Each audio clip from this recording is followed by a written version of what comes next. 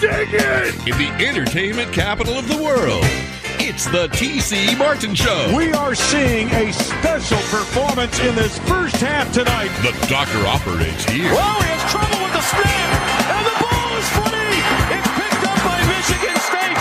Jalen Watts Jackson, and he scores on the last play of the game. Unbelievable. It's time to get your daily prescription from the doctor, T.C. Martin. Hey, it was BYOG, bring your own guts. And they brought some guts and some heart, and they never quit. The doctor is now in.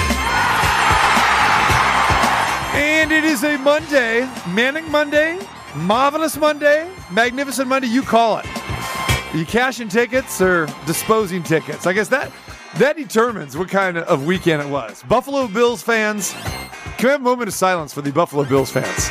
No, don't do that because this song was too good. This is, maybe later we'll give them a moment of silence. Or if you want, pump it up for the Niners and the Eagles. There you go. There you go. I feel like a scene from Boogie Nights because they used this song in Boogie Nights. One of Numpchuck's favorites. I don't think Numpchuck was listening to the music, though. He was more or less just looking at the talent. There you go. Numpchuck, I understand you always wanted to be a key grip in the porn industry. Key grip. Sure. We'll go with that. I don't know why I'm going here. It's what I'm trying to figure out, too. So I'll tell you why. So yesterday, we have our annual event at the Foo Fortress in Boulder City. Shout out to my man, Silver and Black Charlie, who I've talked about on the show. Yes, you have. Longtime season ticket holder for the Raiders. Used to work with the Raiders back in the day when they were in L.A.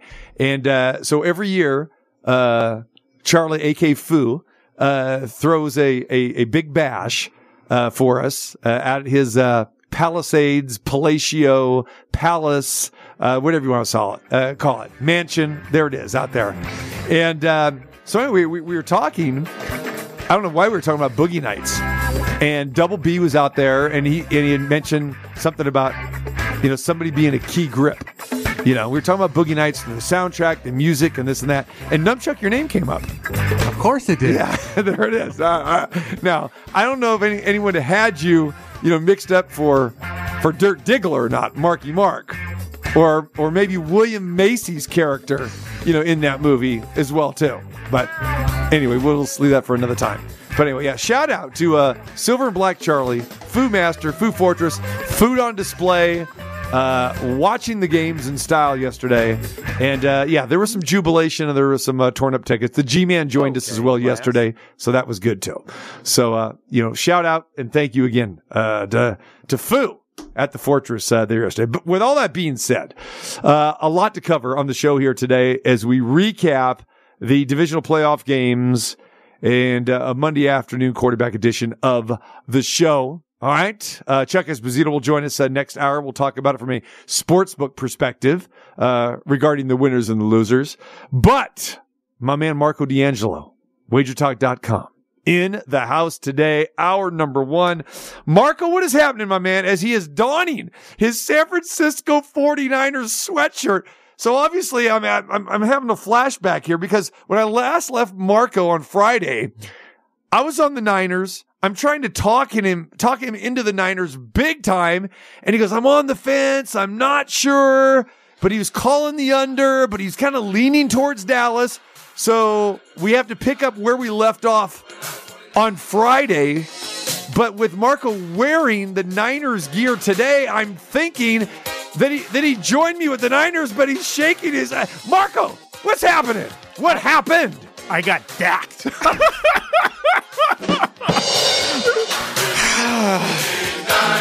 Not good. Go Niners. There we go.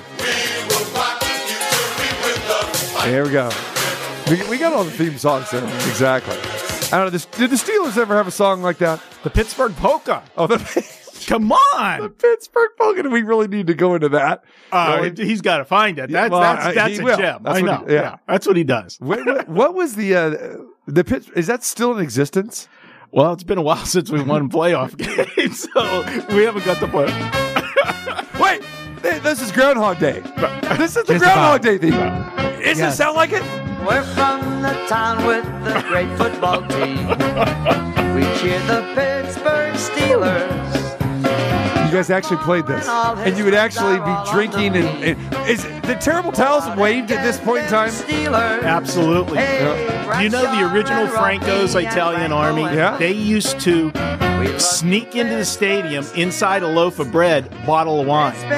Okay. To the stadium. That's how they would. It was good. That was the good old days. The Pittsburgh Polka. I love that. I mean, I thought, all we had was the beer barrel polka at the Brewers games in Milwaukee. That 7th inning stretch. I mean, that was something else. Interesting stuff. All right, so as we digress, going back to yesterday, we're gonna go over all the games from yesterday. But Niners Cowboys. I mean, that was the game we were waiting for. It was in prime time. It was the last game of the weekend. The number stayed 4 all the way to kickoff, but there were a couple places that it dipped down right before kickoff to 3.5.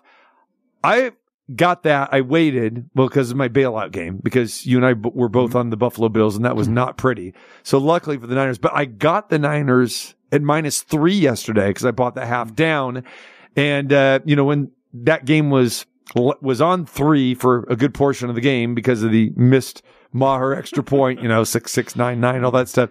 And then it was 7, it was 4, then went up to 7. So I was like, woo, I was kind of glad, but it didn't matter. But anyway, all right, man, you got dacked. It sounds like me yesterday, talking to Double B and everything. We're talking about how I used to get Hornibrooked all the time, with my Wisconsin Badger bets and this and that. So you got dacked. We talked about it. It could happen. It did happen. Dak Prescott, 2 interceptions yesterday. I'm sorry, Marco. What makes me mad is that I really did handicap the game well. I mean, we broke it down, on Friday. I told you this is going to be an under game. Everything went over last weekend. We've got what did you see last scenario, and what happened this weekend? All 4 games went under the total. So I'm sure when you talk to Chuck later today, he's going to say that the totals were very good to them this weekend. I also said on Friday, this is the best defense Brock Purdy will have faced since he's taken over as quarterback. And Dallas, for the most part, held them in check. I mean, until the final, drive where the Niners were killing clock and just moving down the field, the yardage was dead even. This was a game that if you covered up the score, but just looked at the stats, you thought it was a tie game and we're going to be going to overtime. But the 2 costly turnovers did it in. And the first one was just an horrendous throw. The second one, it got tipped and everything. Yeah. If he makes a good throw, it doesn't get tipped, but still, it's what we see with the Cowboys. I thought we were going to overcome Mike McCarthy, thought I was going to overcome Dak, and it reared its ugly head, and that's what we can do. So I lost it. I feel bad about it, but I'm beating myself up more about the Buffalo game than anything else. I understand. And back to the Niner game there, we had talked, during the course of the week and especially on Friday that, okay, I think this is why you didn't get off the game. And a lot of people do this where they see a line that they believe, doesn't make sense. And it seemed, okay, this is a low number if you like the San Francisco 49ers, and therefore there is value.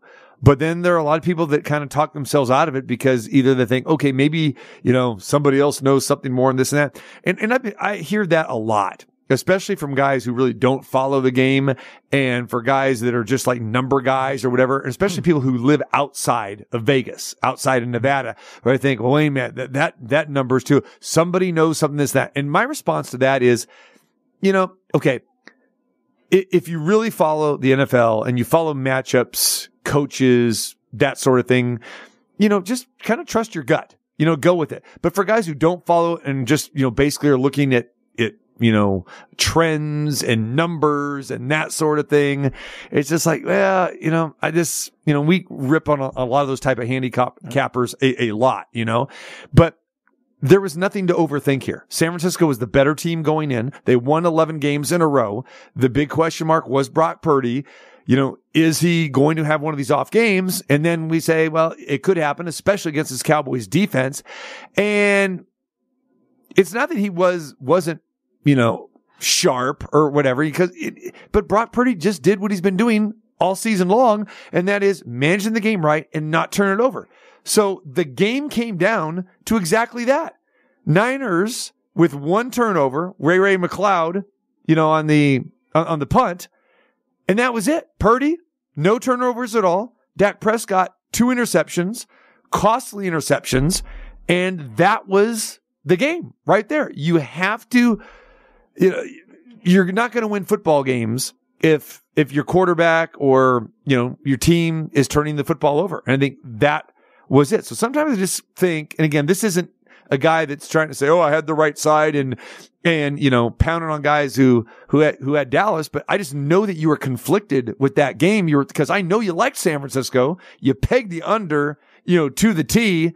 But sometimes I think we talk ourselves, and I'm guilty of it too. We talk ourselves out of something that we initially think looks pretty good.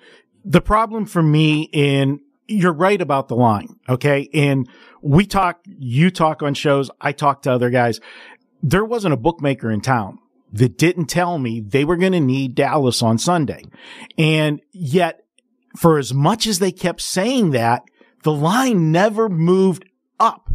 It opened 3.5, settled at 4, was sitting at 4 all day, all week.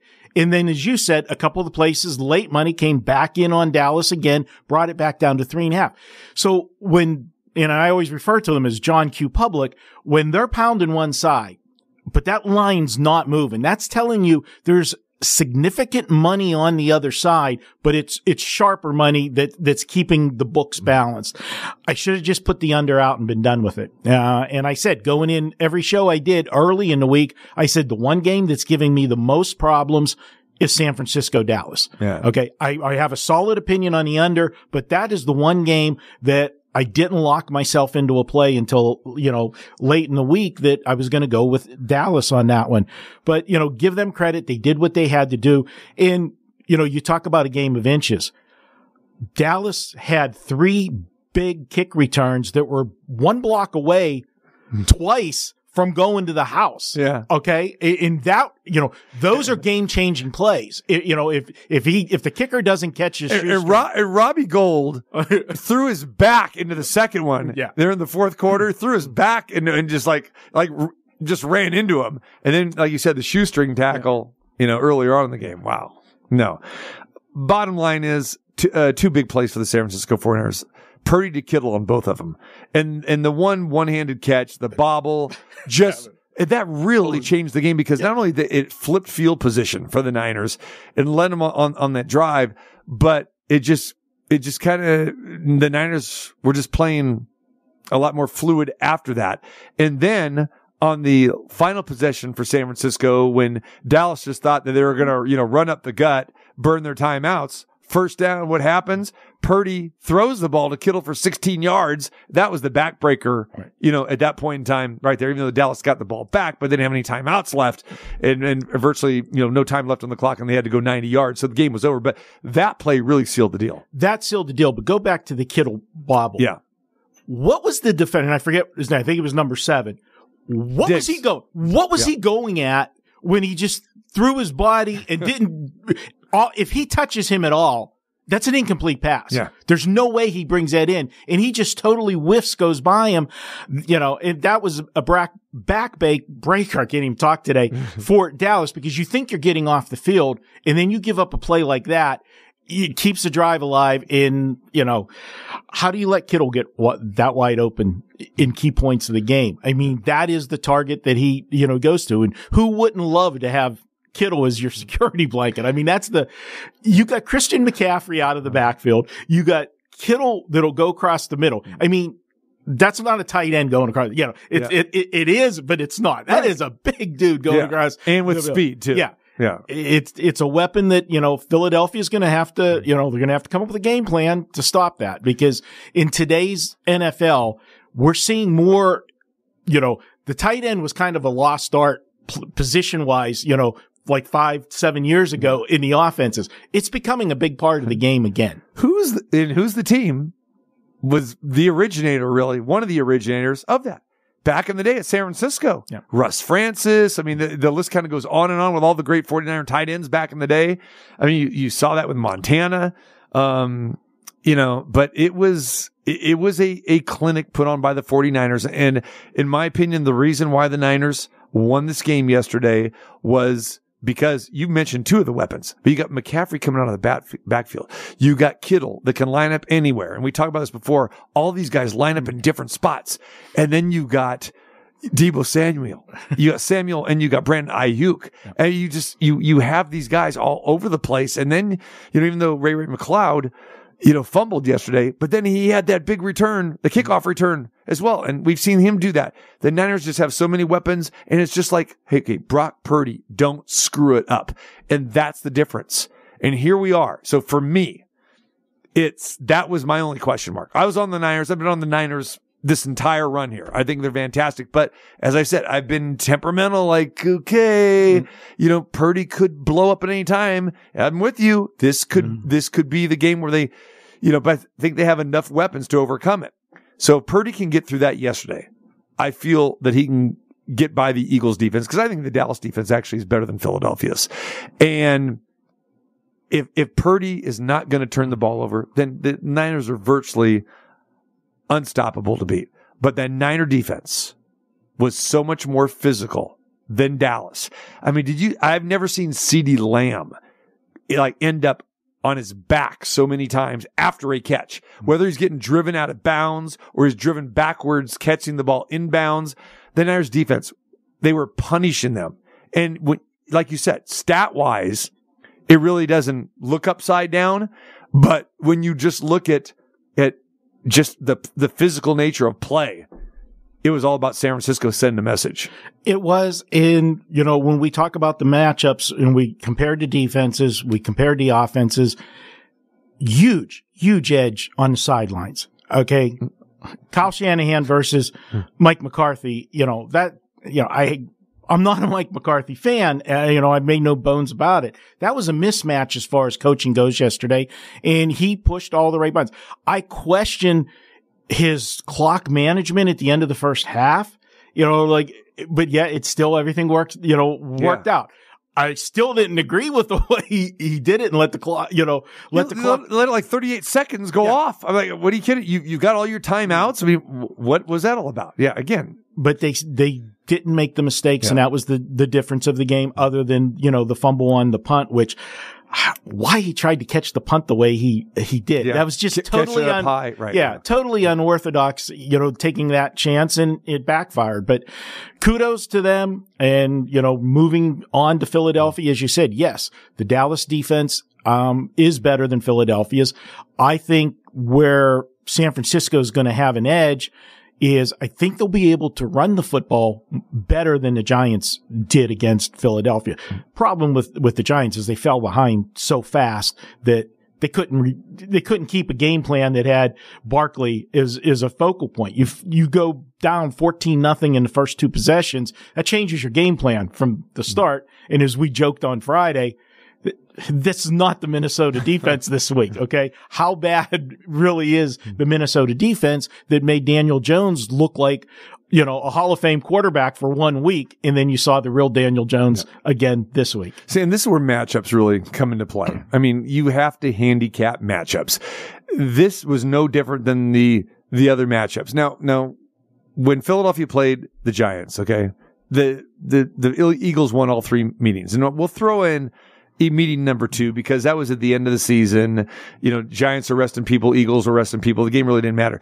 But I went back to that analogy, when they met earlier in the season when the Eagles just whitewashed the Giants. 48 points. Yeah. So it was 48-21 or whatever it was. We talked about that on Friday. This was the exact same thing. I mean, you just jump out early. You mentioned 14-0 after 2 possessions. It was 28-0 at halftime. And it was done. I mean, 38-7 to final. Fly Eagles fly. No contest. I mean, this game was no contest, and this is about matchups. The Giants cannot match up with the Eagles. Talked about the Giants, in Vikings the week before ad nauseum over and over. It's a good spot for the Giants, okay? And that's why that line probably should have been around 9 or 10. Remember, it was 7.5 in that earlier meeting. And then the Eagles, crushed them by 26, 27 points. It's the same line, 7.5, and the Eagles were at home in a playoff game. So right there, it tells you like, okay, there's something wrong here. The bottom line is the Giants were outclassed. They were outplayed. Just a bad matchup. Eagles go 3-0 against the Giants this season. And the New York Giants have 227 total yards in a playoff game. You're not going to win any football games by scoring 7 and totaling 227 yards. So kudos to the Eagles for showing up, putting their foot on the gas, disposing of the Giants. And, we'll handicap and we'll look at San Francisco and Philadelphia and then the AFC Championship game as well, all during the week. But kudos for Philadelphia. And I know that the Giants were getting some love because that was another game that had a lot of two-way action and people were buying into the Giant train. How you know that there was a lot of money on the Giants on the weekend is, as you said, that line was 7.5. It never went to 9 to protect the books against the teasers. The books will move from 7.5 to 9 in a heartbeat if they feel they're going to get one-sided. And we all joked about it. There wasn't anybody that didn't have the Kansas City Philadelphia teaser on the weekend. They were pre-printing the tickets. You just walked up to the window and said how much you wanted because everybody was playing those teasers. But yet there was enough money on the Giants, straight in that game that kept them from moving the line to 9 to slow the teasers down because they knew they would get a lot of money come in on the Giants if they put it up at 9. Marco D'Angelo in the house here to join us here. Hour number 1 of the show. Chuck Esposito will join us next hour from Red Rock, and we'll talk about from the sportsbook perspective, recapping divisional playoff games over the weekend in the 4 games. 1 surprise and 3 doses of reality, as I like to say. That's what we saw in the games. And the one surprise really wasn't really much of a surprise when you really think about it, but it was a surprise because the Buffalo Bills were heavy favorites. So I say heavy favorites because the line, went up to 6 points, and we saw this game open at 3.5, go up to 6, and it was all Buffalo money coming in. And Cincinnati wins the game going away, 27-10. So I think shame on all of us that thought that the Buffalo Bills were going to win this game. And we put so much emphasis, Marco, on having 3 starters out on the offensive line for the Cincinnati Bengals. It didn't matter. You had that factor. You had Joe Burrow, who, bottom line, was better than Josh Allen. The Cincinnati defense was better than the Buffalo Bills defense. And here we go again. Sometimes, you tend to forget about, recent play. The 49ers have now won 12 in a row. The Cincinnati Bengals have now won 9 in a row. And they've beaten some pretty darn good teams during this run. But I think everybody, including myself, and I'll speak for you too, if that's okay, we all bought into the Bengals offensive line being banged up, and we overvalued Buffalo. And again, we should have paid maybe more close attention to what we saw last week with Buffalo barely beating Miami, but we kind of gave them a pass because, okay, they were at home. They were overlooking Miami as, 14, 15, 16, 17 point favorites, whatever it was. It was ridiculous. But in the end, Cincinnati, like we said, Philadelphia and Giants, no contest. This was really no contest. It was the most dominating performance. The Philadelphia performance was dominating, but the Giants weren't a good football team. This was 2 good football teams, and it was a dominating performance. Yes, the 3 offensive linemen in what I'm going to say here is why I'm kicking myself about the game. And I was on Buffalo. It was a big play for me. No bones about it. This was a spot where normally when we talk about injuries, I always say to you, the injured player theory, but that's nixed whenever there's cluster injuries at one position. And people don't understand how important the offensive line is. Now, whatever Buffalo was doing defensively, they look like a team that had never played on snow before. Okay. And you're from Buffalo. If there's anybody that should know how to play in snow, it's the Buffalo Bills. But they were, didn't they look gingerly? They really look gingerly, like, especially on the sweeps on running outside. where Cincinnati was just, I mean, even when the Bengals runners were going outside, they were aggression. It was like, they blocked the snow out. You are right. I noticed that. I'm going, why is this happening? It feels like they're on ice skates. And they are one of the teams, like Pittsburgh and Green Bay, they practice outside. They practice in these conditions. And we understand Cincinnati's played in these kind of conditions before as well, too. But it was night and day the way both of these teams approached it. Buffalo was playing 5 yards off the receivers. Okay. And when you're playing on a field like that, the receiver has a huge edge. When the field is slick, advantage goes to the offense because your defense is a reaction. You don't know when you're making that reaction. The receiver knows when he's making his cut. You don't. And they were playing way too far off. But again, we got caught up in the offensive line. Here's where the mistake is for me. You know, I like to do situational stuff. One of my favorite things in all sports with a good team. How many times have I told you that team's coming off an ugly win? I love taking them the next week. Okay. Because the market overreacts to what they saw. They got lucky. And if there was any team that got lucky, I mean, I know Buffalo struggled with Miami, but they still won the game and you never really thought they were going to lose that game. Cincinnati should have lost the game against Baltimore. We all saw it. There was a 14-point swing.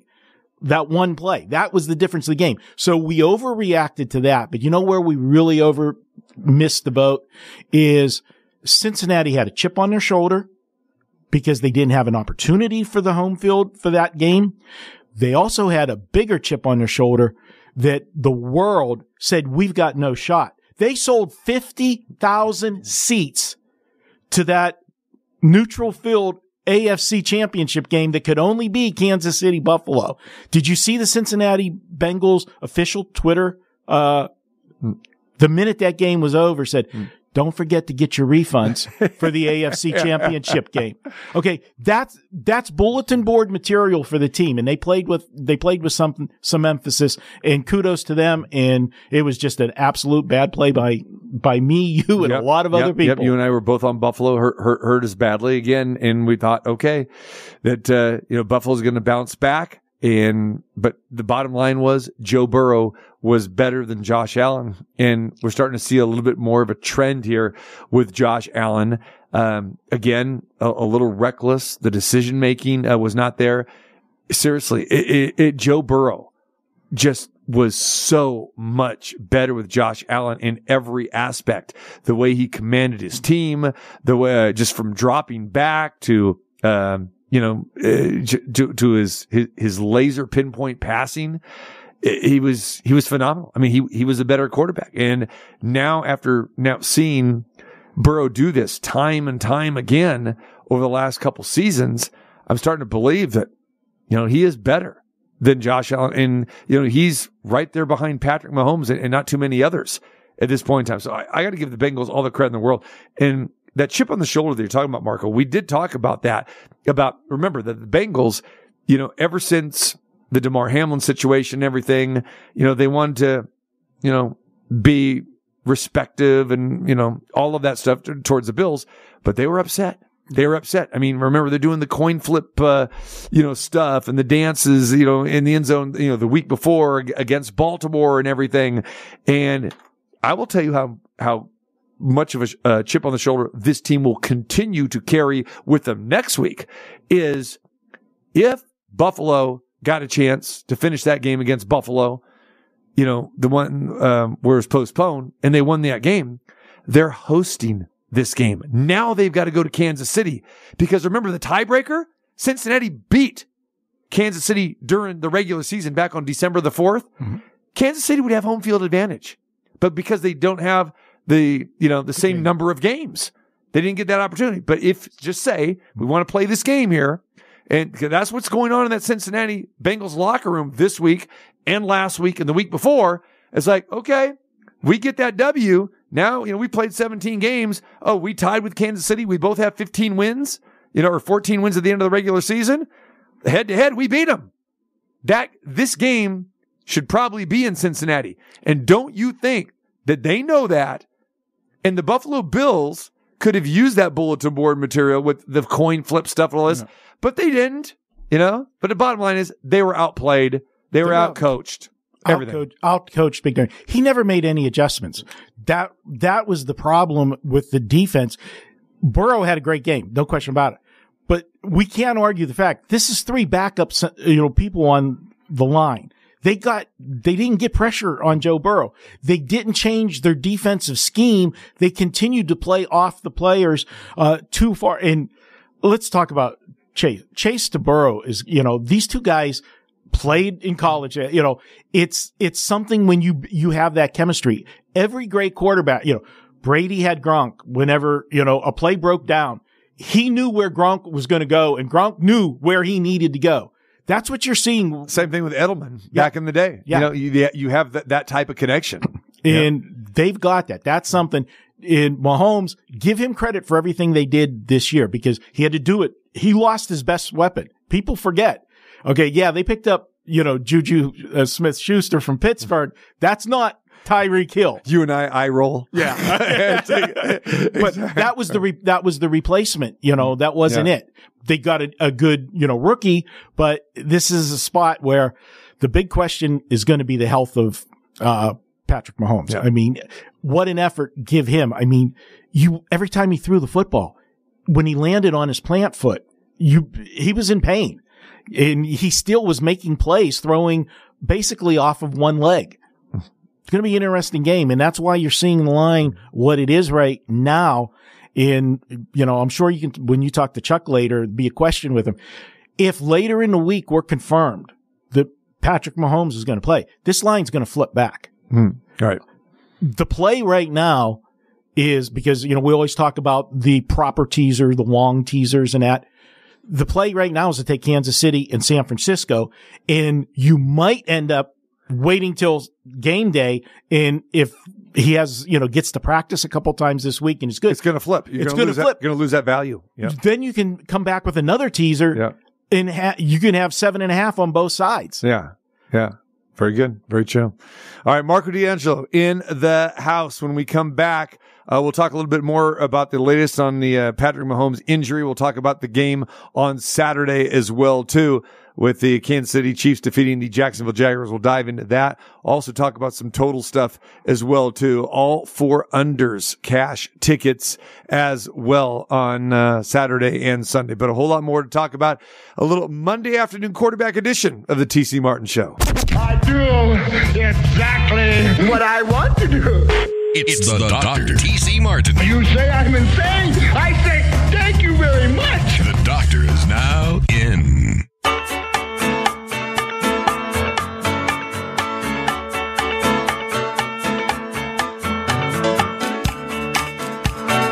Make sure you join us each and every Friday at the Westgate Las Vegas, the world-famous Superbook. We are there each and every Friday afternoon, our Friday home.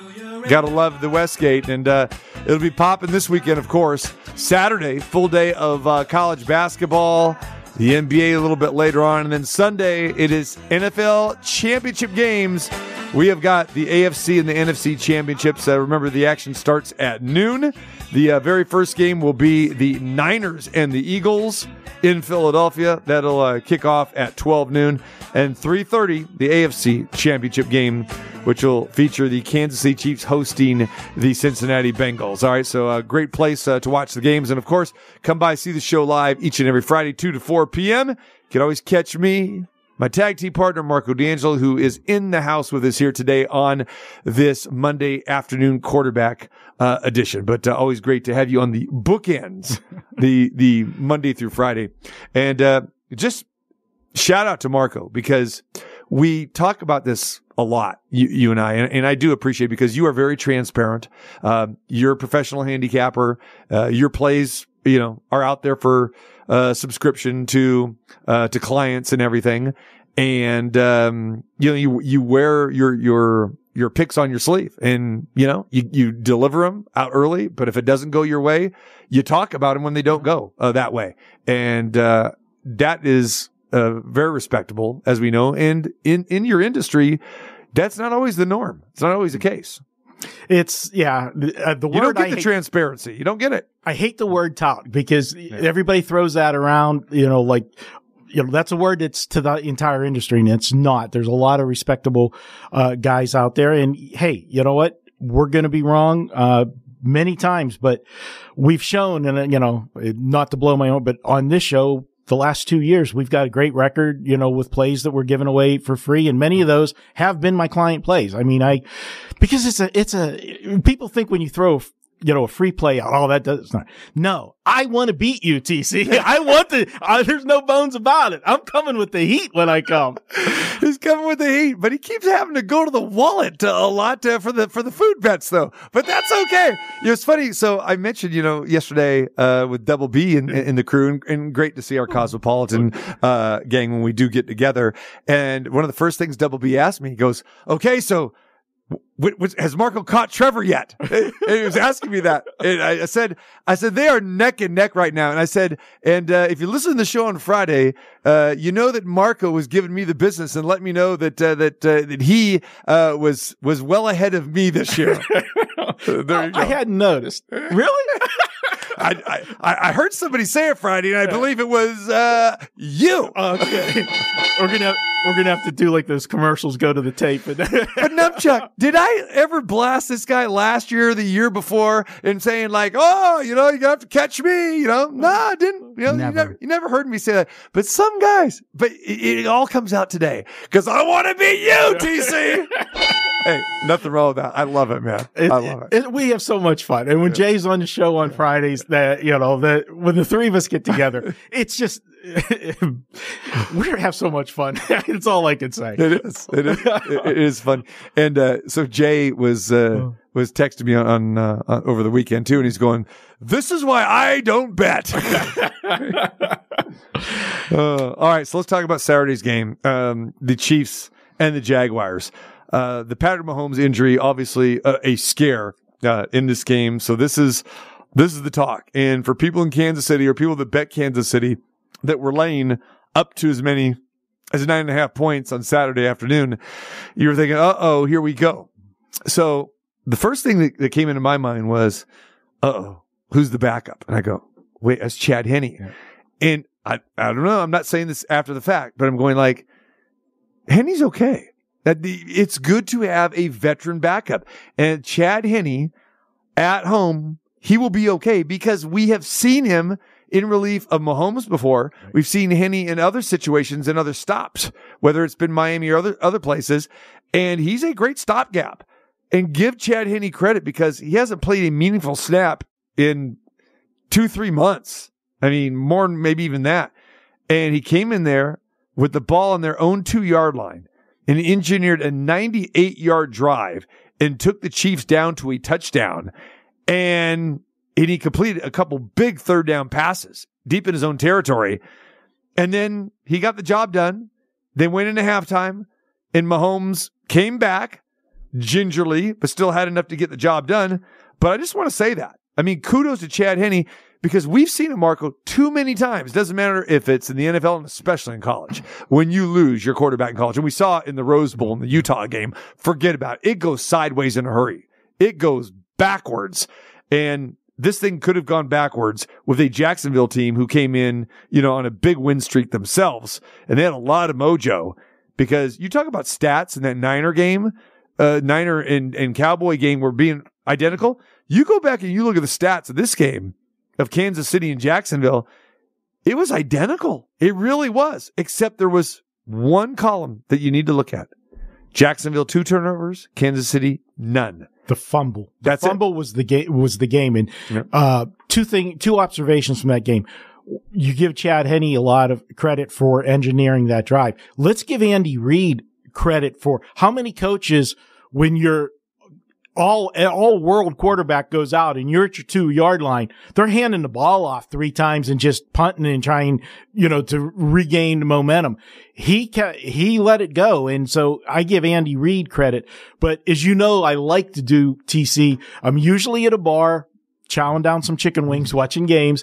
And it's amazing when it was a 10-point game with 40 some seconds left. I knew that the field goal was coming. And everybody in the bar that had Kansas City is like just losing their mind because they're trotting the field goal kicker out down 10 with 40 some seconds The left. backdoor cover. But that's what you want to extend the game as long as you can. Yep. You need a touchdown and a field goal. It's 4th and 7 or 4th and 8. You got to take the field goal in that spot. I knew it was going to happen, but yet it's funny to watch people that just don't understand the game in the math and what, needs to be done. Really? They didn't see that coming? No. They're what? They're down 10. They need a touchdown. Why are they kicking a field goal? You still need a touchdown and a field goal, no matter how you do it. No, we knew it was coming. Yeah. That's it. Again, once you get past the 50 and you're approaching the 40, you're just thinking, okay, I got Kansas City and I'm laying this, 8.5, 9, whatever, and we're done. I mean, it's because they, had that 10-point lead, for a good portion of that game, but you just kind of knew, okay, here comes the prevent defense. You know who was not happy about that final score? Our very good friend and our other handicapper extraordinaire, Scott Spreitzer.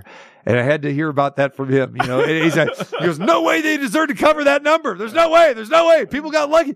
He's right.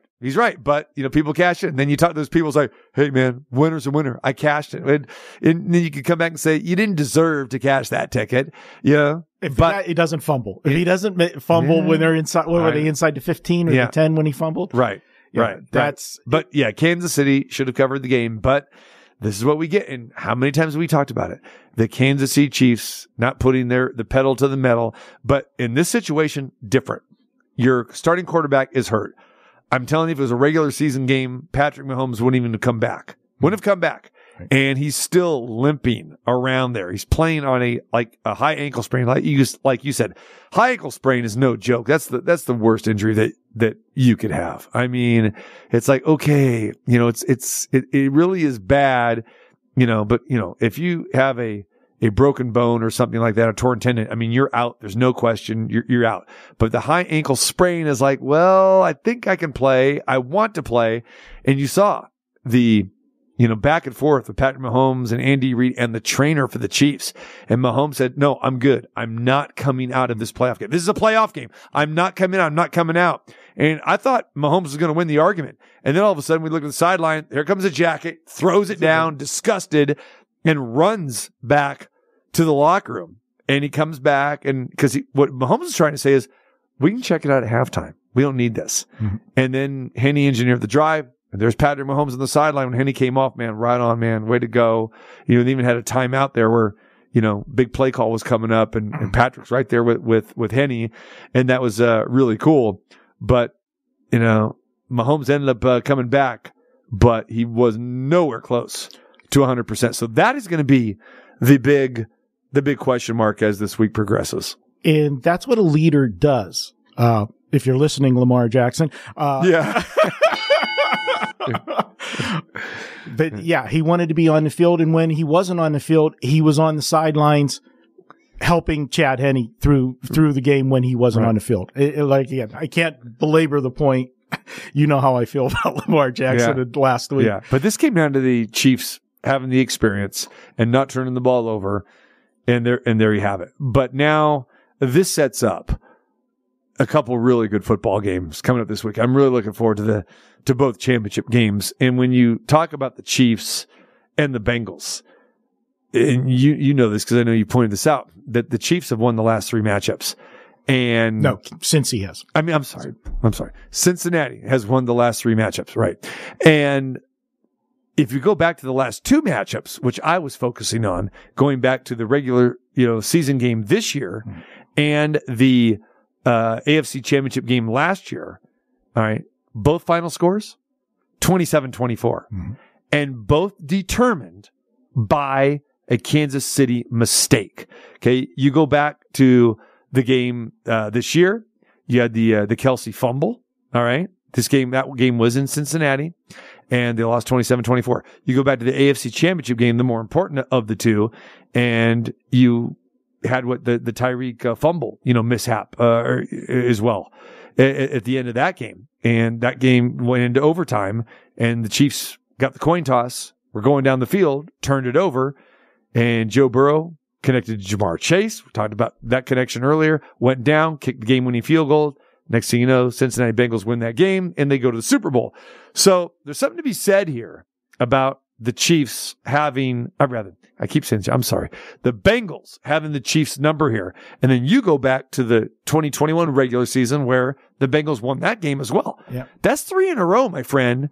3 in a row, close games, all determined by the team that turns the ball over the least wins. And as I said to you off air, we were talking about everybody thought the rivalry, you had Brady and Manning, then you had Brady and Mahomes, the passing of the torch to the goat, from one goat to the other goat. And we thought that new rivalry was going to be Josh Allen and Patrick Mahomes. No, it's Joe Burrow and Patrick Mahomes. This is going to be fun. But if you do remember last year's playoff game, the AFC Championship game, I think and I remember the game because I had a small play, not a big play. I had a play on Cincinnati.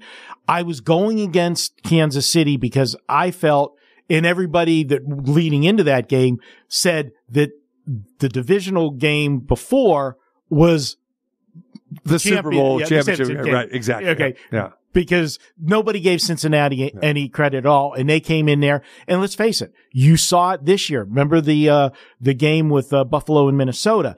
Minnesota had that huge comeback against Buffalo. The next week they laid an egg. Right. Okay. And I think that's kind of what happened last year. So it'll be interesting. Hopefully all hands are on deck for both teams and we see what happens. But I'll tell you what, this is a budding rivalry with these two. And one last thing on the Jacksonville. We always talk about the quarterbacks that it's a process. You get to the next level, then, you go so far, you stub your toe. We saw that with Patrick Mahomes the first couple of years he went against New England. Couldn't get over that hurdle. Trevor Lawrence and the Jacksonville Jaguars. I think the future's pretty bright, and they've got the best coach down there for that quarterback in Trevor Lawrence. And did you see the clip when after they came off the field losing that game? Trevor Lawrence was like first guy in the tunnel, but he stopped and turned around and had something to say, handshake, fist pump, whatever, to every one of his teammates going by at the end of that game. Again, that's what leaders do. Yeah. And again, a very smart kid coming from a very good program, Dabo Swinney in Clemson. Don't take that for granted. A little bit different from Lamar Jackson coming out of Louisville. Seriously, I put a lot of stock, into that. Okay. Brock Purdy is a guy who set numerous records in college when he was at Iowa State. And this guy threw for a ton of yards and played under Matt Campbell. And granted, Iowa State, pretty good football program, but, not at the level of Clemson or Alabama. But something to be said, just, when you're used to winning and when you're used to, kind of playing, turnover-free football and being kind of smart, that goes a long way. And that's what we're seeing with Purdy. And what we always talk about, at least I talk about, is that you get with a team that's in a good system, has a good hierarchy from president to, to ownership, to president, to general manager, to head coach, to tutelage, and getting all of that lined up. It's not out of the realm that Purdy could end up like a Brady or somebody like that. It's not out of the realm at all because, this guy isn't Brett Favre where he's coming in and just slinging the ball and making mistakes. He's being very calculated.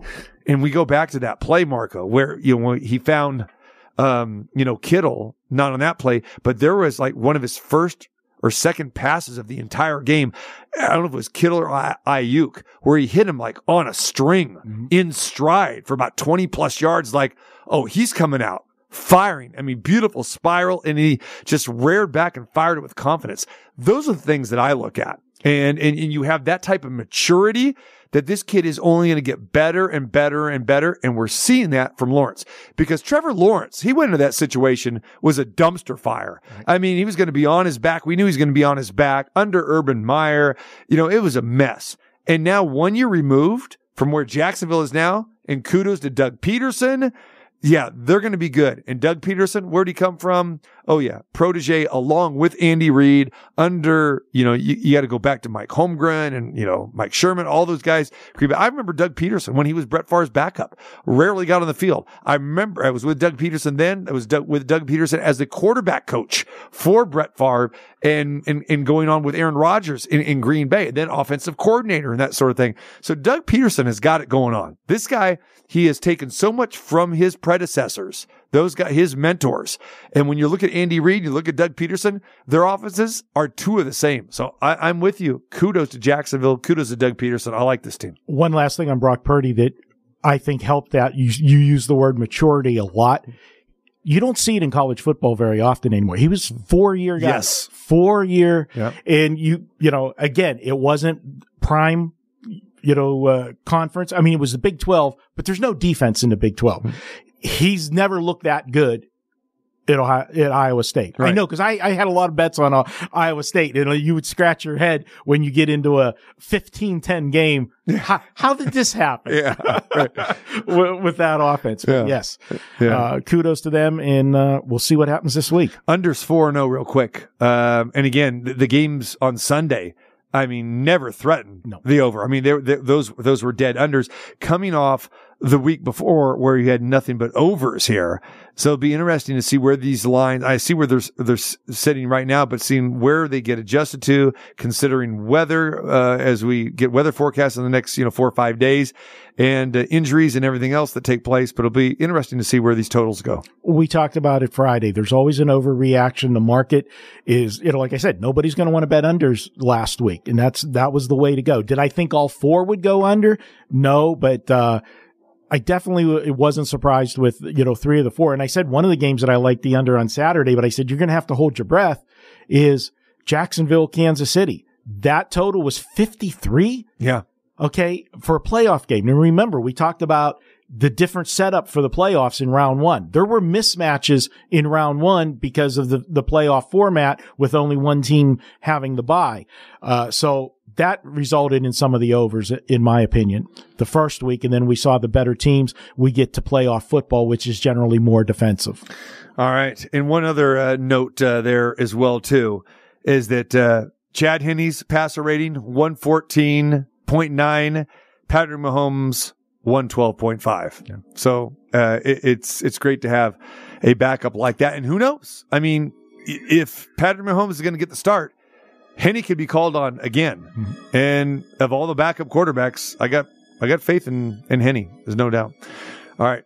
Marco D'Angelo in the house. WagerTalk.com. All right. It's up to you, Marco. You can hang. You could jet. You can do. I don't know if you ate lunch already. Run, Marco. Run. I got a feeling. See, if Marco didn't eat yet, then he's out of here. I know. But if he can hang, you can hang. It's up to you. I didn't eat, but I got a big business dinner later, so I'm not hungry. I'm saving for that. Going to a steakhouse, but I'll hang with you. You can admit, you miss me. I do. I do. Exactly. But I hate it when we're both on the same, losing side. But at least I got some consoling. We console each other there. There it is. All right, but thank goodness for the San Francisco 49ers to bail me out of my misery, because after that Buffalo game, I wasn't feeling too good, my friend. I know you weren't either, but I told you what happened to me later in the day. I know. Yeah, we'll talk about that. Chuck Esposito is going to join us next hour, and then we've got more football recap, and we'll talk some college hoops. And I want Marco to hang around as well too, because we got to talk Vegas Golden Knights too. What we saw over the weekend between Saturday and Sunday. We're going to hit that and a whole lot more. Glad to have you with us on this quarterback edition on a Monday afternoon.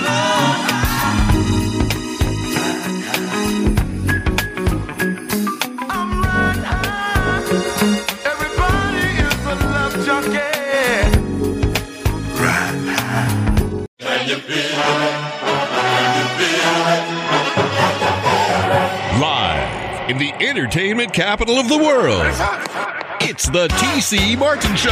Been a great third down defense the last 2 weeks. The Steelers have got an interception and a run back all the way home. It's Spillane with the touchdown on the pick six. It's time to get your daily prescription from the doctor, T.C. Martin. Mahomes drifting downfield, intercepted. His first of the season. Jeff Heath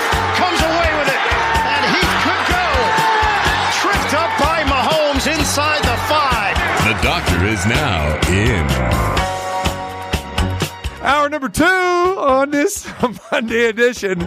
You never know what you're going to get. Plain and simple, especially when Marco D'Angelo is in the house. Marco joins us on Monday and Friday.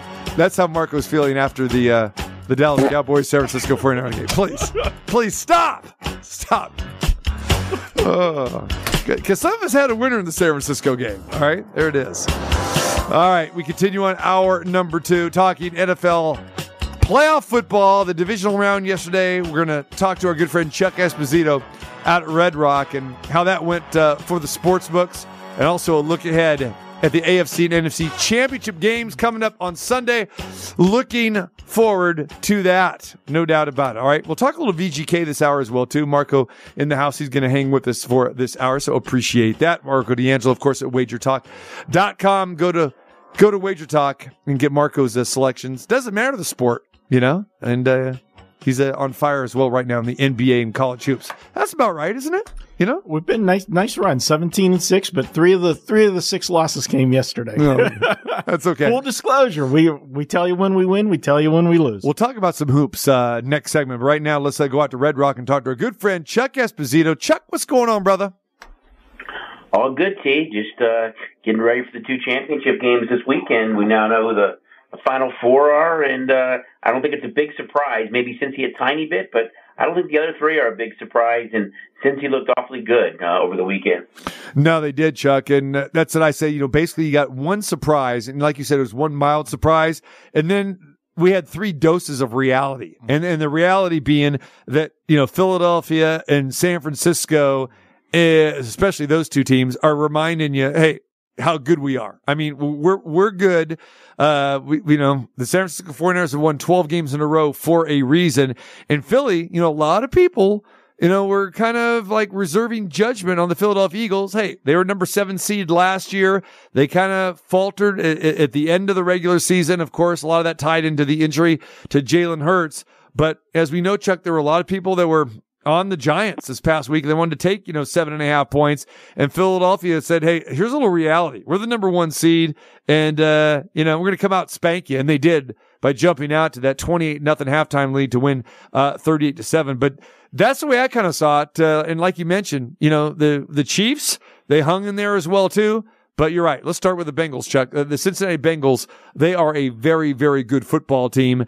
And it just seemed like you guys got a lot of Buffalo Bills money over the weekend. Yeah, I think, number 1, keeping all 4 games under was huge for our side of the counter. I think you look at Cincinnati and in their game coming up with Kansas City, they do everything better than what Jacksonville did. And Jacksonville, had their shots against Kansas City. Kansas City, outside of Mahomes and Kelsey, didn't do much offensively. You look at Cincinnati, the way they dominated against Buffalo. I mean, their worst offensive, outing of the season, Buffalo yardage-wise, at home in that weather, and they couldn't take advantage of it. Cincinnati jumped on them early, dominated throughout the course of the game, had a touchdown call back, but this Bengal team's been really, really good. I mean, we have to remember that they were in the Super Bowl last year. I think when you look at kind of where we saw sharp money over the last, 2 months of the season on the future book, a lot of it came in on Cincinnati. So a lot of people believe in this team. I think now the fact that you've got a quarterback in Patrick Mahomes that's not 100%, we see this number that continue to tick up higher and higher on Cincinnati. We were an outlier early in the day when you saw Cincinnati the favorite and then that number creeping up, and everyone pretty much has followed suit because of that. So, I mean, it's a Bengal team that's really good, and I think with the injury to Mahomes, I think that clearly could be the difference maker. And you have to remember, in Joe Burrow's career, the Cincinnati Bengals are 3-0 against the Kansas City Chiefs. Yeah, we know that, Chuck. And how about the last 2 games? Identical scores, 27-24, and really coming down to the turnovers in the end by Kansas City, which got the Bengals. It was a 2 narrow 3-point victories. But we'll dive into that here in a minute. I wanted to kind of recap these games with you, Chuck, one by one, since we're talking about, Cincinnati and Buffalo. We know that this game, closed at Buffalo 6, and we saw, the line move up and, steady. I know that you guys had to be Bengals fans, yesterday with that game. How one-sided were the tickets, or was that, maybe not the case, with Buffalo? No, we were clearly Bengal fans in that game, T. We needed the game under. We needed the Bengals. A Bengal outright win was better. Sharp money was clearly on the Bills, but the ticket counts favored Cincinnati. I'm really impressed with the Bengals, though. I mean, defensively, they played arguably their best game of the year. You've got those two big wideouts in Chase and Higgins. Hurst got into the mix. Mixon got into the end zone, which he only scored, I think, once since week 11. But I was really impressed with them defensively. And that, to me, was the big difference maker. But we were Bengal fans, and I can't stress enough, though, the biggest piece of the weekend was keeping these 4 games under, which really was favorable for our side of the counter. You're right, 4-0 on the underside, and the game's on Sunday, not even close to coming, towards an over there. I mean, all 4. Cash. And like I said, it's just, the most of the public loves betting these overs. Yeah, they do. And especially what you saw kind of, the college bowl games, the way that toward the end you saw a lot of games go over. You saw the wild card round. You had a high percentage of the games go over. And I think just with the offenses that were on the field, the last time that, Philly and Dallas played, the way that game, was scored and went over, I think everyone expected a lot more scoring than you got. But, I mean, you have to remember the old adage about, defense wins championships. We know offense is pretty and it's exciting and it's dynamic and people love to watch it, but it really is defense that ultimately wins championships. And I thought both Dallas and San Francisco played great defense yesterday. The difference maker really was that a young quarterback in Brock Purdy outplayed Dak Prescott. I mean, Prescott's 2 turnovers, one was in their own red zone, one was in Dallas in the Philadelphia's red zone or San Francisco's red zone. And you just can't make turnovers like that. I was really impressed with kind of the poise of Purdy late in the game. I thought he played a really good game. All things considering. I mean, this team's on a big time winning streak right now. He was the guy I think that we worried about in a close game, in a game where, they weren't as dominant as they had been the second half of the season against kind of the lower echelon of the league. But he played great, even though he was sacked a number of times, he didn't have big yardage stats. I was really impressed with the poise of Brock Purdy. And again, he clearly outplayed his counterpart with Dallas. On the flip side, Dallas, they can run the ball. We know that, they had the injury at running back, of course, yesterday to Pollard. But they can run the ball. They can flat out play defense as well. But they're a team that needs to get better quarterback play. And, we touched on it last week. Prescott still led the league in interceptions, although he missed 5 games. And those 2 interceptions yesterday were clearly the difference maker in them losing and not coming out with a victory in San Francisco. No, you're right. And, turnovers will kill you. I mean, that was the case with Kansas City and Jacksonville. When you look at the stats on both of those games, Kansas City, Jacksonville, and San Francisco and Dallas, they're pretty much even. If you just, didn't look at the final score, you'd say, wow, this had to be a very, very, close game here. And the bottom line was you had the interceptions by Prescott, and then you had the 2 turnovers by Jacksonville. That's what cost them. And Kansas City, took care of the football, and San Francisco pretty much did themselves as well, except for the Ray McCloud fumble. But he kind of, atoned for that later with the long kickoff return. Back to San Francisco, Chuck, we talk about Brock Purdy. This guy, I think that was the big test for, including myself. I was like, okay, he's facing probably the toughest defense that he's faced all season long, and he passed the test there. I mean, and again, what San Francisco does, they're putting Kittle all over the field and Deebo Samuel, the same thing. And you got Brandon Ayuk, and then you got McCaffrey, and hand the ball off to him, or, get him, swinging out of the backfield. And Brock Purdy did not make any mistakes. And people can joke all they want, talking about game manager or whatever, but this is a young kid who has the maturity level right now that just really stands out to me. And this is why San Francisco is who they are, and why they've won 11 in a row, because they are consistent, they are smart, and they were clearly the more physical team yesterday against the Cowboys.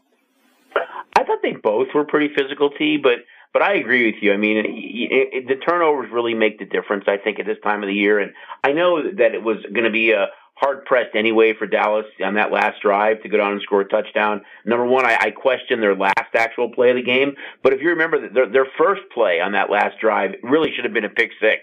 It was dropped. It would have been his 3rd interception. I don't know how San Francisco did. I don't remember which player it was, but that should have been a pick 6. So, but I think in Purdy's case, when you have a team that is so good defensively and they gave up the fewest amount of points the entire season, you've got a great skill position nucleus. The acquisition of McCaffrey really solidified, the running game. You still have Elijah Mitchell. And then on the wideouts, when you've got a guy like Ayuk, and of course you've got Deebo Samuel, and then the relationship between Kittle and Purdy right now is so strong that you've got all the pieces there. You're just asking Purdy, don't turn the ball over, don't make that costly mistake, and we're going to have a chance to win. And that's clearly what he's done. I think on the other side of the field, they have that. You've got two really good running backs. You've got CeeDee Lamb. You've got Schultz at tight end. You've got a defense led by Micah Parsons. You're just asking Dak, don't make the mistakes. And he made the mistakes, and a young quarterback who hasn't lost yet and hasn't turned the ball over didn't. And I think that's the difference, and that's why we're talking about San Francisco playing next Sunday in Philadelphia. Chuck Esposito joins us at Red Rock. Chuck, Executive Director of Station Casino Properties. Chuck, let's talk a little bit about the Patrick Mahomes injury.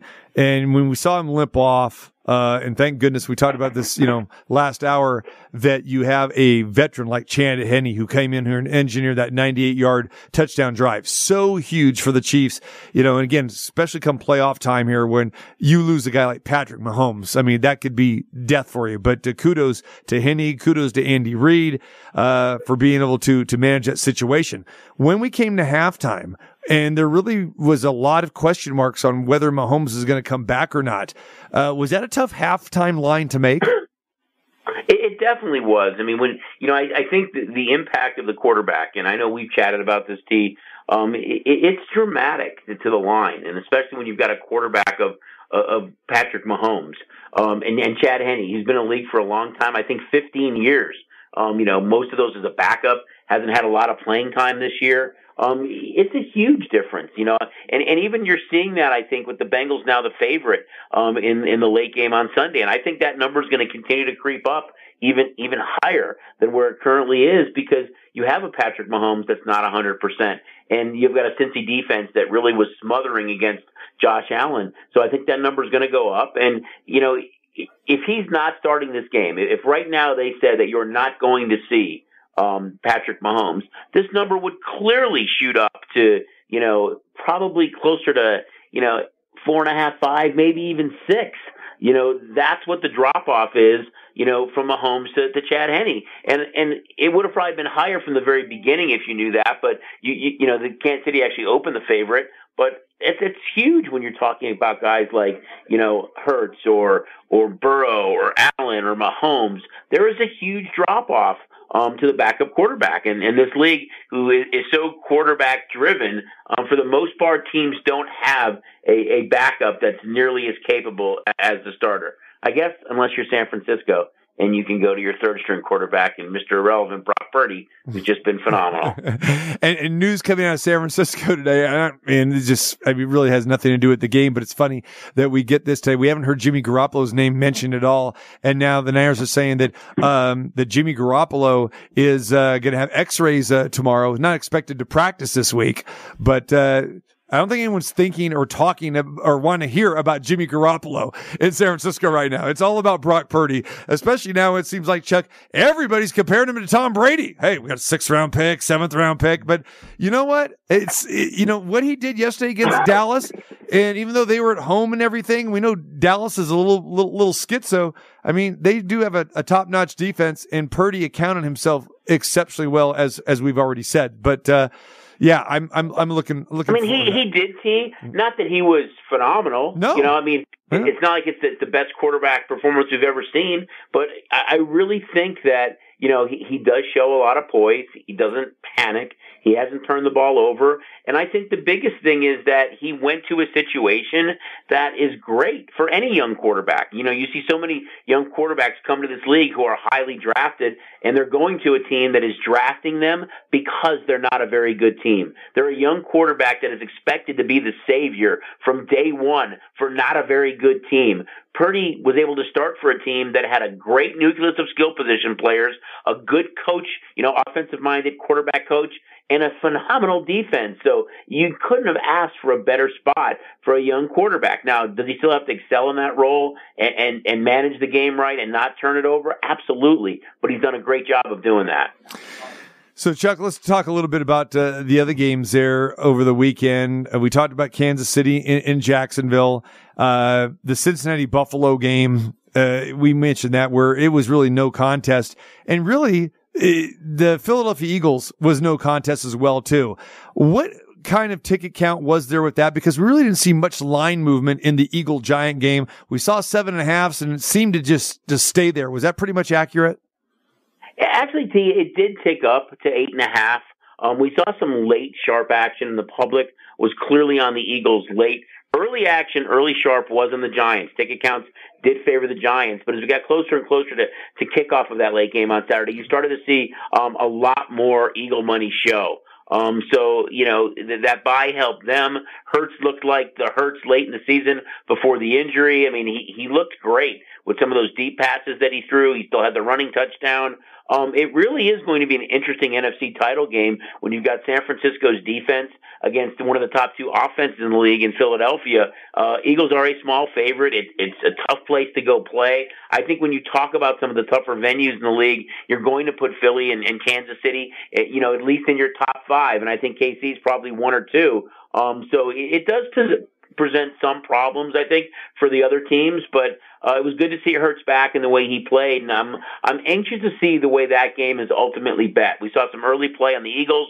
We've seen some late money now. I shouldn't say late, but secondary money now. It's Monday come in on the Niners, but it's going to be an interesting game, I think, with the offense-defense dynamic of these two teams. Yeah, no question about it, and especially with the Niners defense and the Philadelphia defense, right behind San Francisco. The line currently sits at Philadelphia 2.5 total in this one, 45.5. That'll be the first game on Sunday. Again, this game will be in Philadelphia. It's a battle of the top two seeds. We talk about the young quarterbacks, the battle of defenses. Here's one for you, Chuck, and I don't know if you remember this or Marco may remember this, but these two quarterbacks actually faced off against each other going back, I think it was 3 years ago when they were in college, and it was Jalen Hurts when he was at Oklahoma, before he came out of the NFL, against Brock Purdy. How about these stats? Jalen Hurts, all right, 341 yards, 5 touchdowns. Brock Purdy, 337 yards, 6 touchdowns, and Oklahoma wins the game 42-21. I remember that game. What a shootout. How about that, Chuck? How about if we have that kind of game on Sunday? Well, wait a minute. If it was 42-21, how did Brock Purdy have 6 touchdowns? Because he let's see, 6 times 7 is 42, right? We said Oklahoma won. Oklahoma won, right? But they missed a couple extra points. But Brock Purdy. No, but 21's only 3 touchdowns. Yeah, Purdy couldn't have had 6. No, it's 42-41. Oh, you said 20. Oh, you said 21. You said 21. Oh, I did. I'm sorry. Oh, 42-41. Yeah. Well, it was 42-41 at one point. Right here, it's 42-21 at the start of the fourth quarter. And then Brock just gotcha. unleashed. Right, that's what you failed to mention, but my bad. I meant 41. I said 21. I had 21 in the brain, okay? Maybe I'm going to play blackjack at the Red Rock. Maybe that's what I was doing Friday night after I went to line. But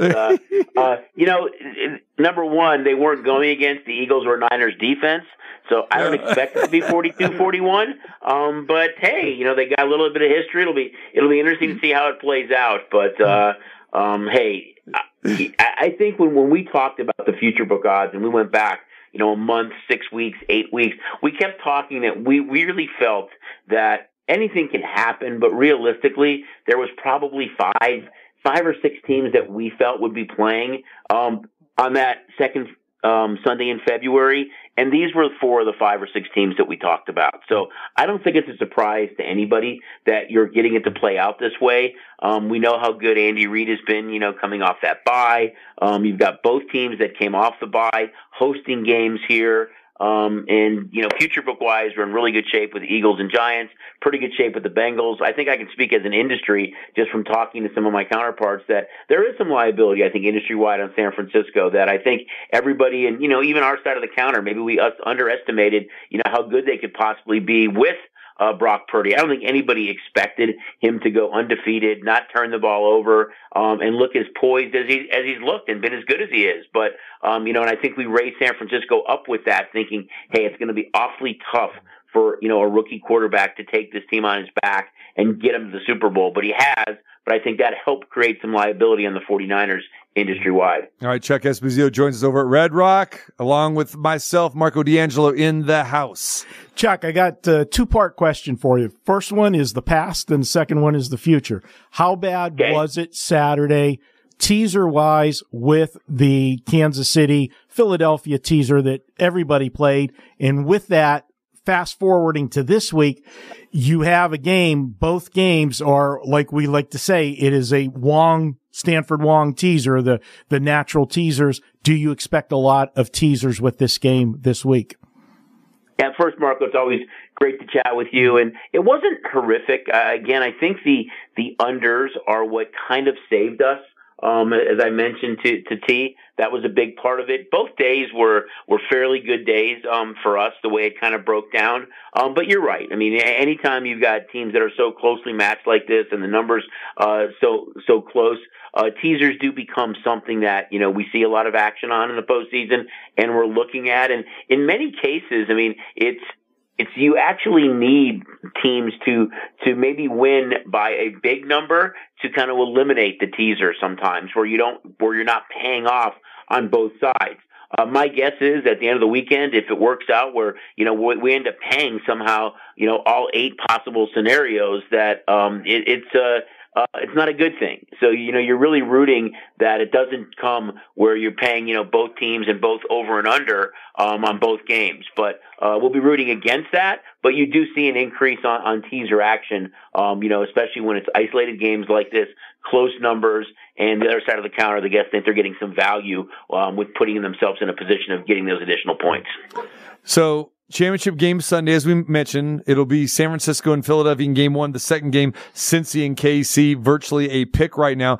Chuck, talk about how tough it was to make this line, in the opening line here, considering what we talked about already about not knowing about the health of Patrick Mahomes. Talk about those discussions. Yeah, it's really hard, T. I mean, we opened the game, pick. It went to Cincinnati 1, back to pick. And now it's even raised higher than that. But the key really is Mahomes. I mean, most, players, you've seen key players, running backs, receivers, quarterbacks over the last several years with high ankle sprains actually miss multiple games.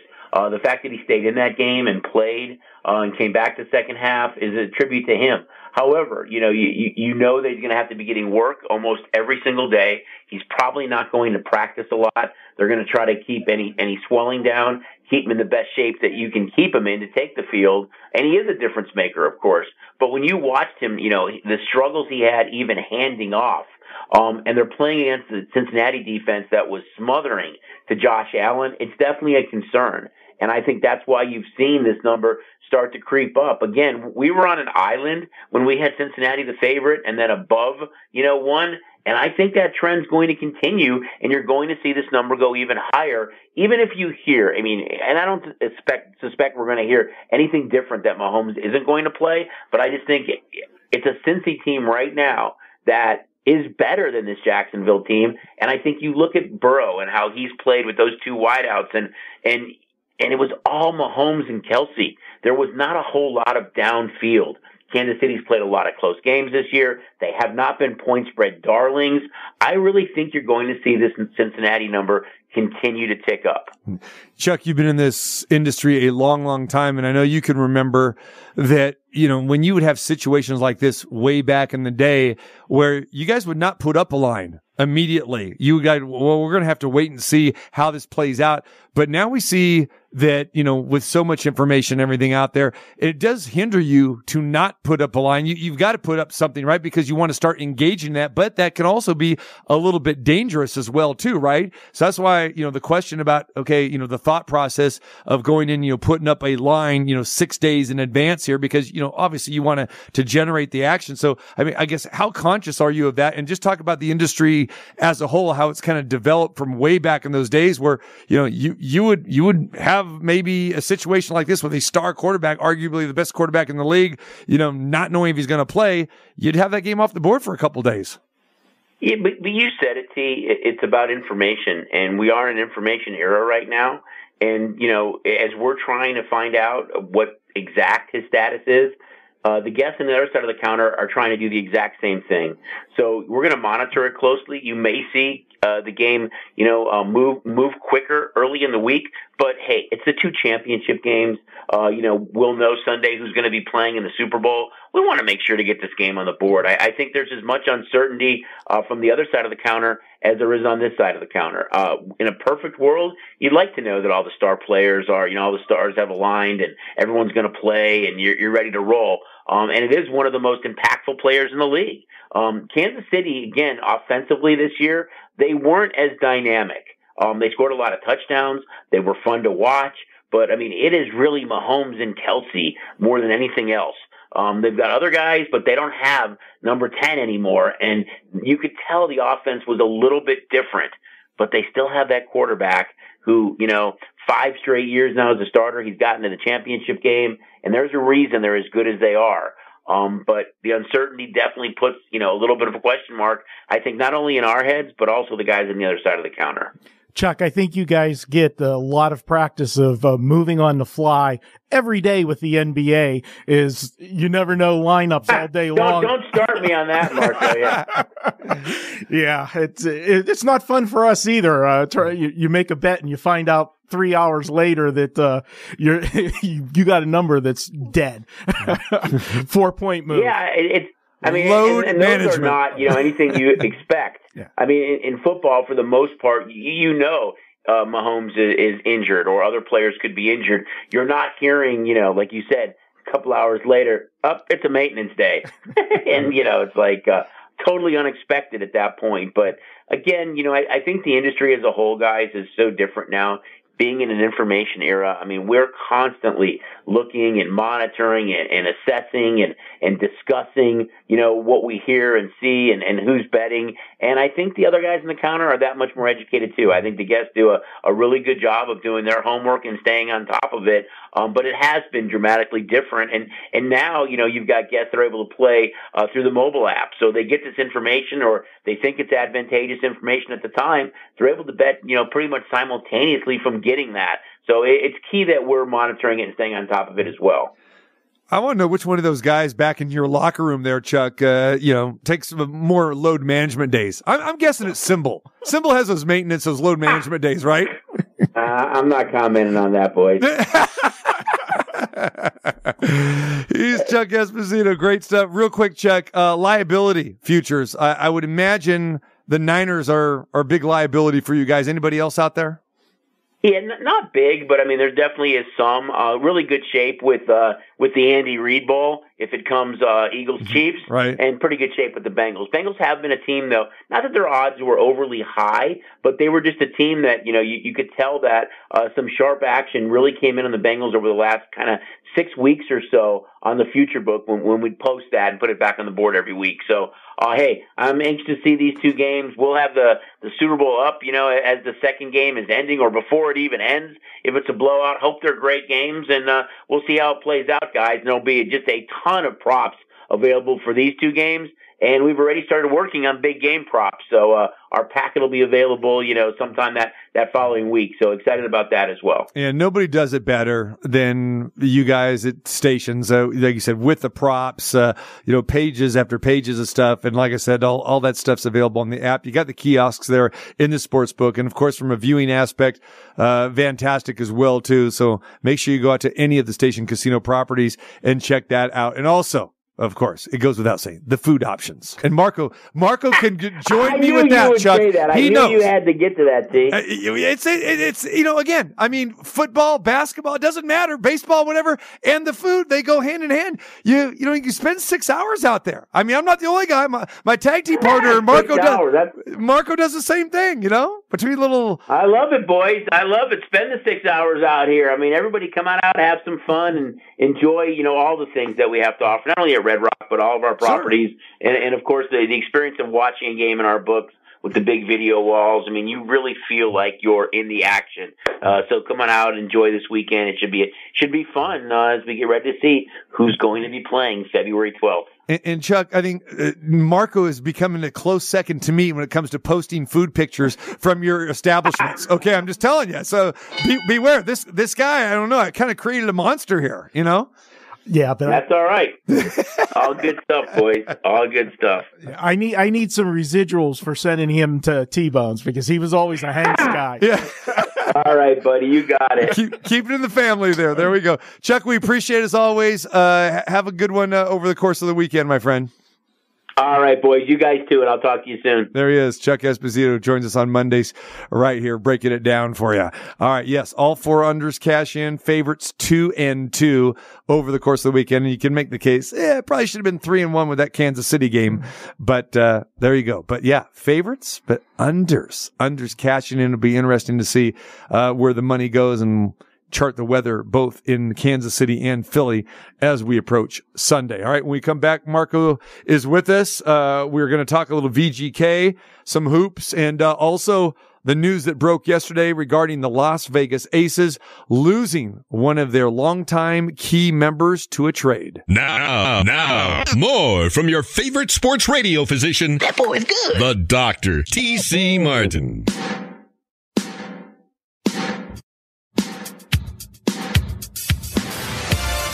All right, don't forget, we've got plenty of stuff that we're going to be giving away, including Ringo Starr tickets coming your way. That's coming up next month, so hang tight for that. And then Kool and the Gang in concert coming your way February 10th and 11th. Looking forward to that at the Westgate inside the International Theater. Yeah, we're going to get down on it a little bit. Even Marco D'Angelo is going to get down on it, I think. Look out there. Kool and the Gang at the Westgate. Get your tickets, Ticketmaster, or they're at the Westgate. Great shows over at the Westgate as well, too. The Motown show, fantastic. Saw that again recently. Love the performances they have there as well, too. But, yeah, food and the entertainment, and, of course, the world-famous Superbook at the Westgate, Las Vegas. All right, the breaking news from yesterday, the Las Vegas Aces announced a trade. And this really hits a lot of the fan base pretty hard here, including myself. You know, De'Arica Hamby was traded by the Las Vegas Aces to the Los Angeles Sparks for a draft pick next year. Actually, the Aces gave up a draft pick and De'Arica Hamby to the LA Sparks for Amanda Zouibi. And Amanda Zouibi's been in this league almost as long as De'Arica Hamby. She's 29 years old, but a very good player. Played for a couple different teams, has size, very good 3-point shooter. So she will be a welcome addition to the Aces from that standpoint. Someone who could match up and play with Asia Wilson, down low, but can also extend the floor as well. But unfortunately, the sad part here is that De'Arica Hamby is no longer a member of the Aces.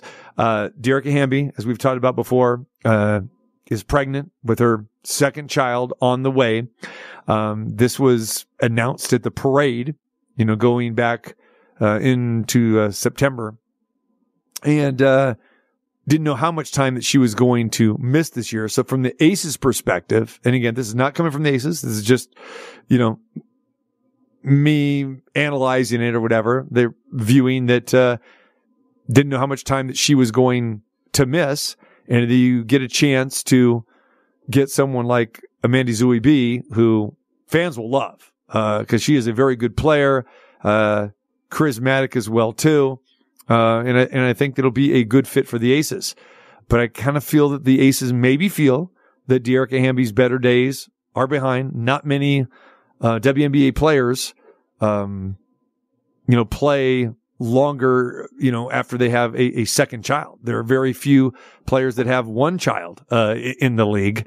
So even though De'Arica Hamby, as I had called her, the de-energizer, just up and down the floor, fantastically, who could forget some of the great memorable moments that, she's had with the Aces, the Hamby heave, of course, the half-court shot, of course, one of my all-time favorite calls.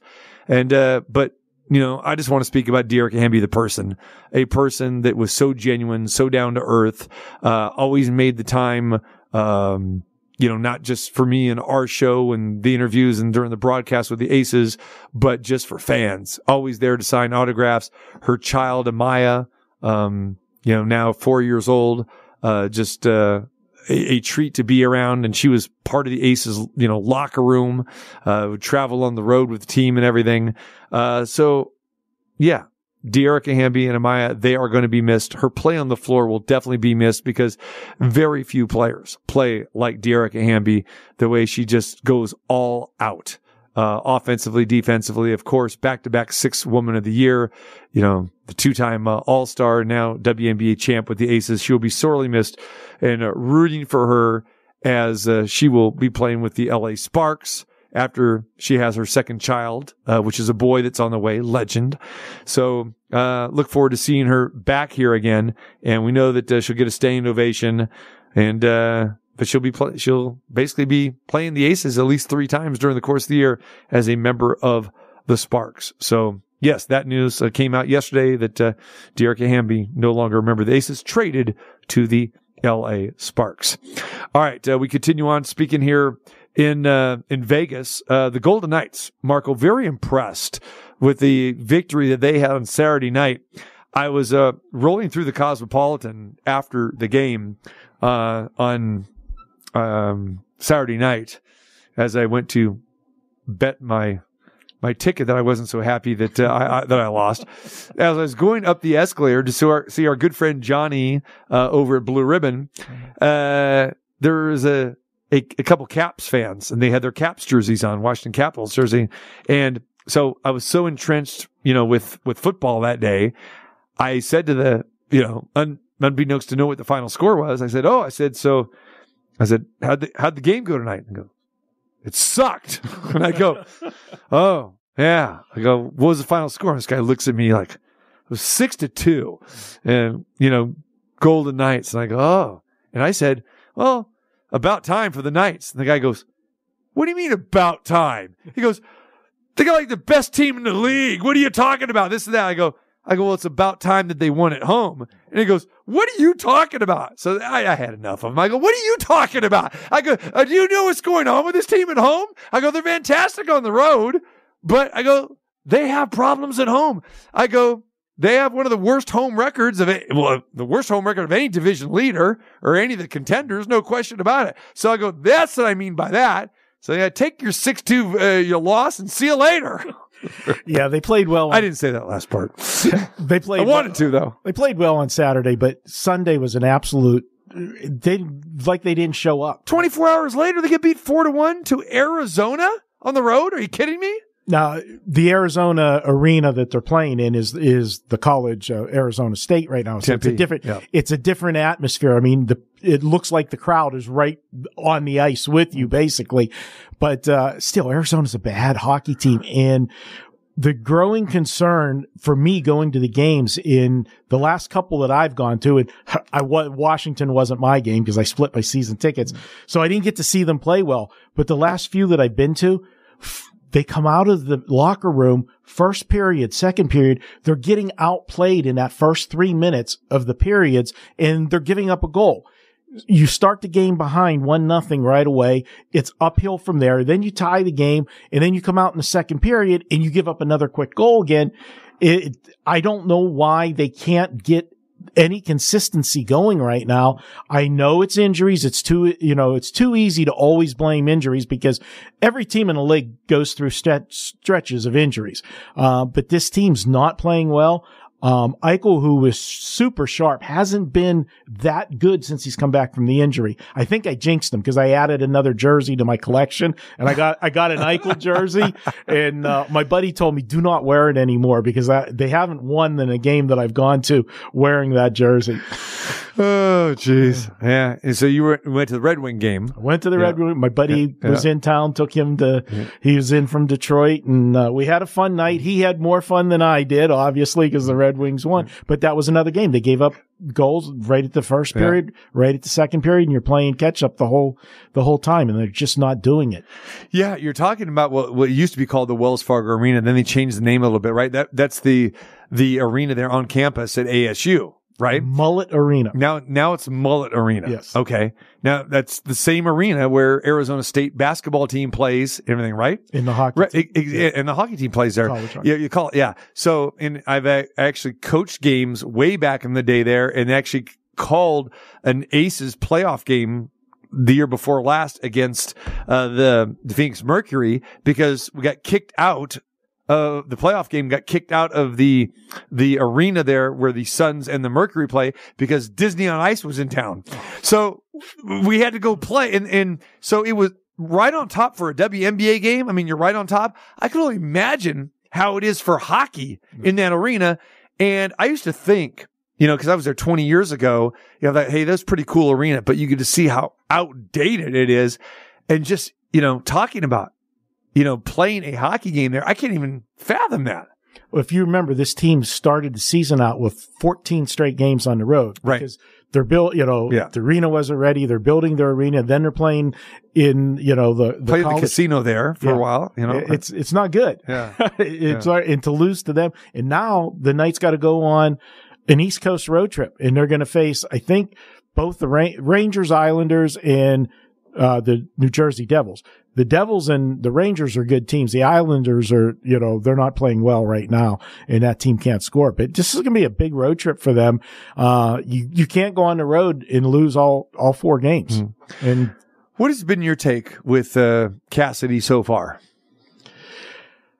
At the beginning of the season, I saw they were playing with a different, spirit, attitude. Right now, they're too many times they're lifeless on the ice. They're getting out skated.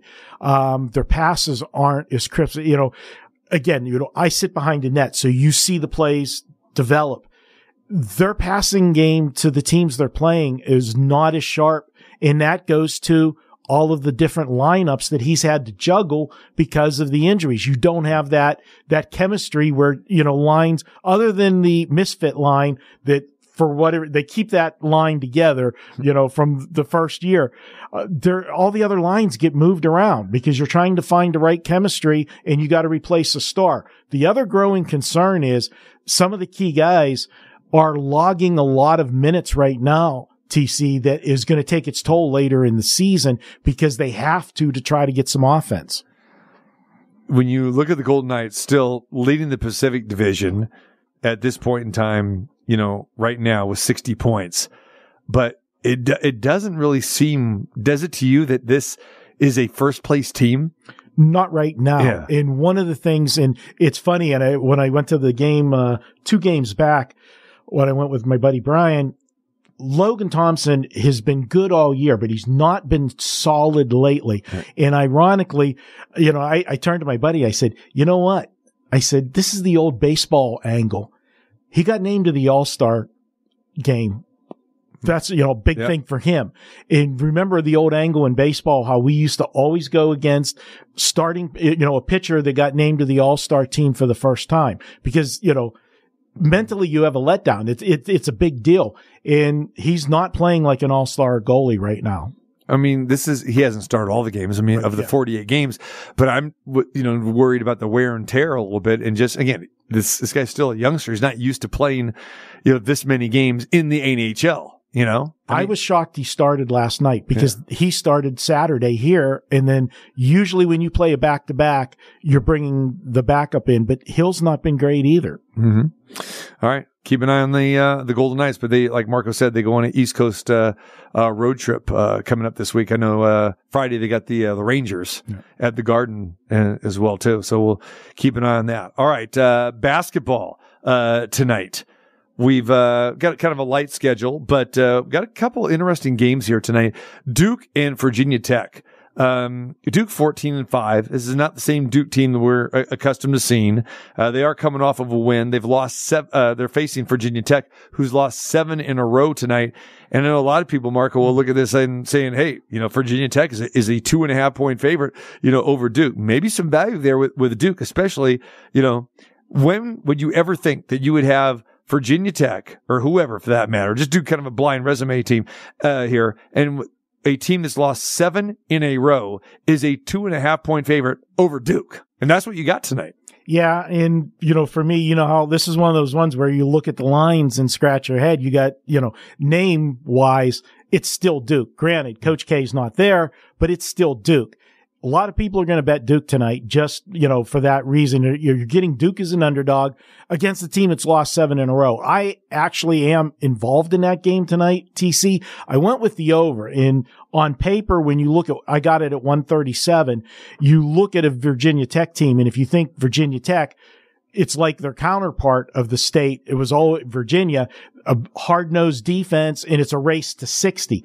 That's not Virginia Tech this year, other than the last game, and that's why we're getting a little bit of line value. Saturday, they played an absolute paint-dry game, 51-50 against Clemson, okay? So people are going to look at that and see 137, and there's going to be money coming in on the under, but this team actually plays at a faster pace this year. Yeah. And and we know what Duke likes to do. Right. Duke wants to get up and down the floor. They want to toss some threes up, and I see this one going over 137. All right. No, keep an eye on that there tonight. Again, that game goes at 4:00. Duke at Virginia Tech, 137 the total, and Duke a 2.5 point favorite. The other marquee game tonight is Kansas and Baylor.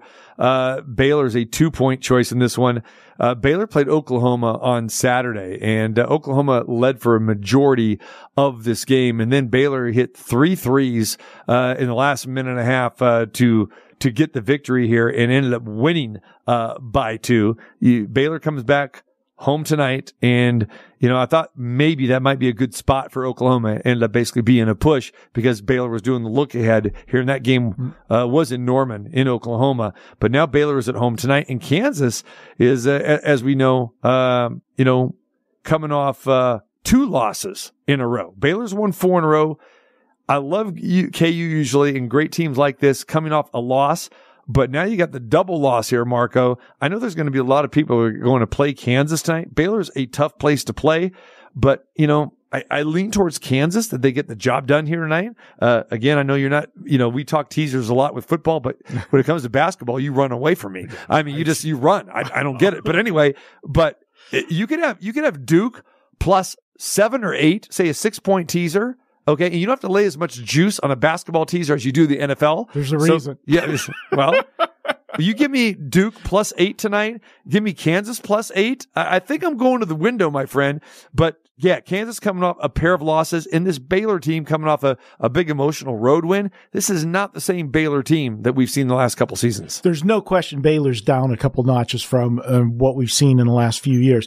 When I first looked at this game this morning, I was looking at the Kansas side, and my reasoning was, as you said, they lost 2 in a row. The game that they lost to start the 2-game losing streak was on the road on a Tuesday night at Kansas State, their arch rival. And that was it's a bigger game for Kansas State than Kansas when it comes to basketball. But these two schools don't like each other. And that game went to overtime. It was a barn burner, 1-point game, and Kansas State escaped with the win. Everybody automatically looks for Kansas to bounce back when they come back at home on Saturday. And, my buddy, somebody, here well in the city, Dave Koken, always coined a phrase that you can lose the same game twice. A lot of times teams that come off a big game where they lose that game again because they come out flat the next game, the hangover effect. And that's what I thought happened to Kansas on Saturday against TCU. So I started to look at, taking Kansas tonight. But I keep looking at that line, man. They want you to take Kansas with Baylor, that small favorite. And Baylor, as you said, coming off, you could call it an ugly win, lucky win, whatever you want to do. I like teams that win a game that maybe they shouldn't have, because that can put a team on a winning streak. So for me, I lean to Baylor in this one. Be a good one. I know it looks tempting taking those points on the teaser, TC, but the reason for the listeners why I don't like teasers in basketball, and we talk about it with football when we do teasers, frequency of scoring. We like to tease in the NFL on the lower totals because points are more at a premium. Basketball, you can have those 6 points evaporate in 30 seconds. They come down, hit a couple threes, get a foul, the other team misses. I just don't like doing teasers in college basketball. From the Mountain West perspective, there's another one tonight where New Mexico, 18-2 on the year, and they're actually a dog against Reno tonight. And Nevada is a 3.5 point choice. There could be some value there on New Mexico. There could be. New Mexico is one of those teams that, nobody saw this coming with them this year. And they've had some games where they've won and, not covered because they've been, laying points. On the road, going to Nevada, it's a tough place to play. Nevada is not as good as we've seen some of these teams in the past, but they are 15-5. They are coming off a loss returning home. Last time they were at home, they played a Utah State team, which is a team that I thought was going to be better than they were this year in the Mountain West. They blew the doors off them, winning by 15. So we'll see what happens here. I'm not involved in this one.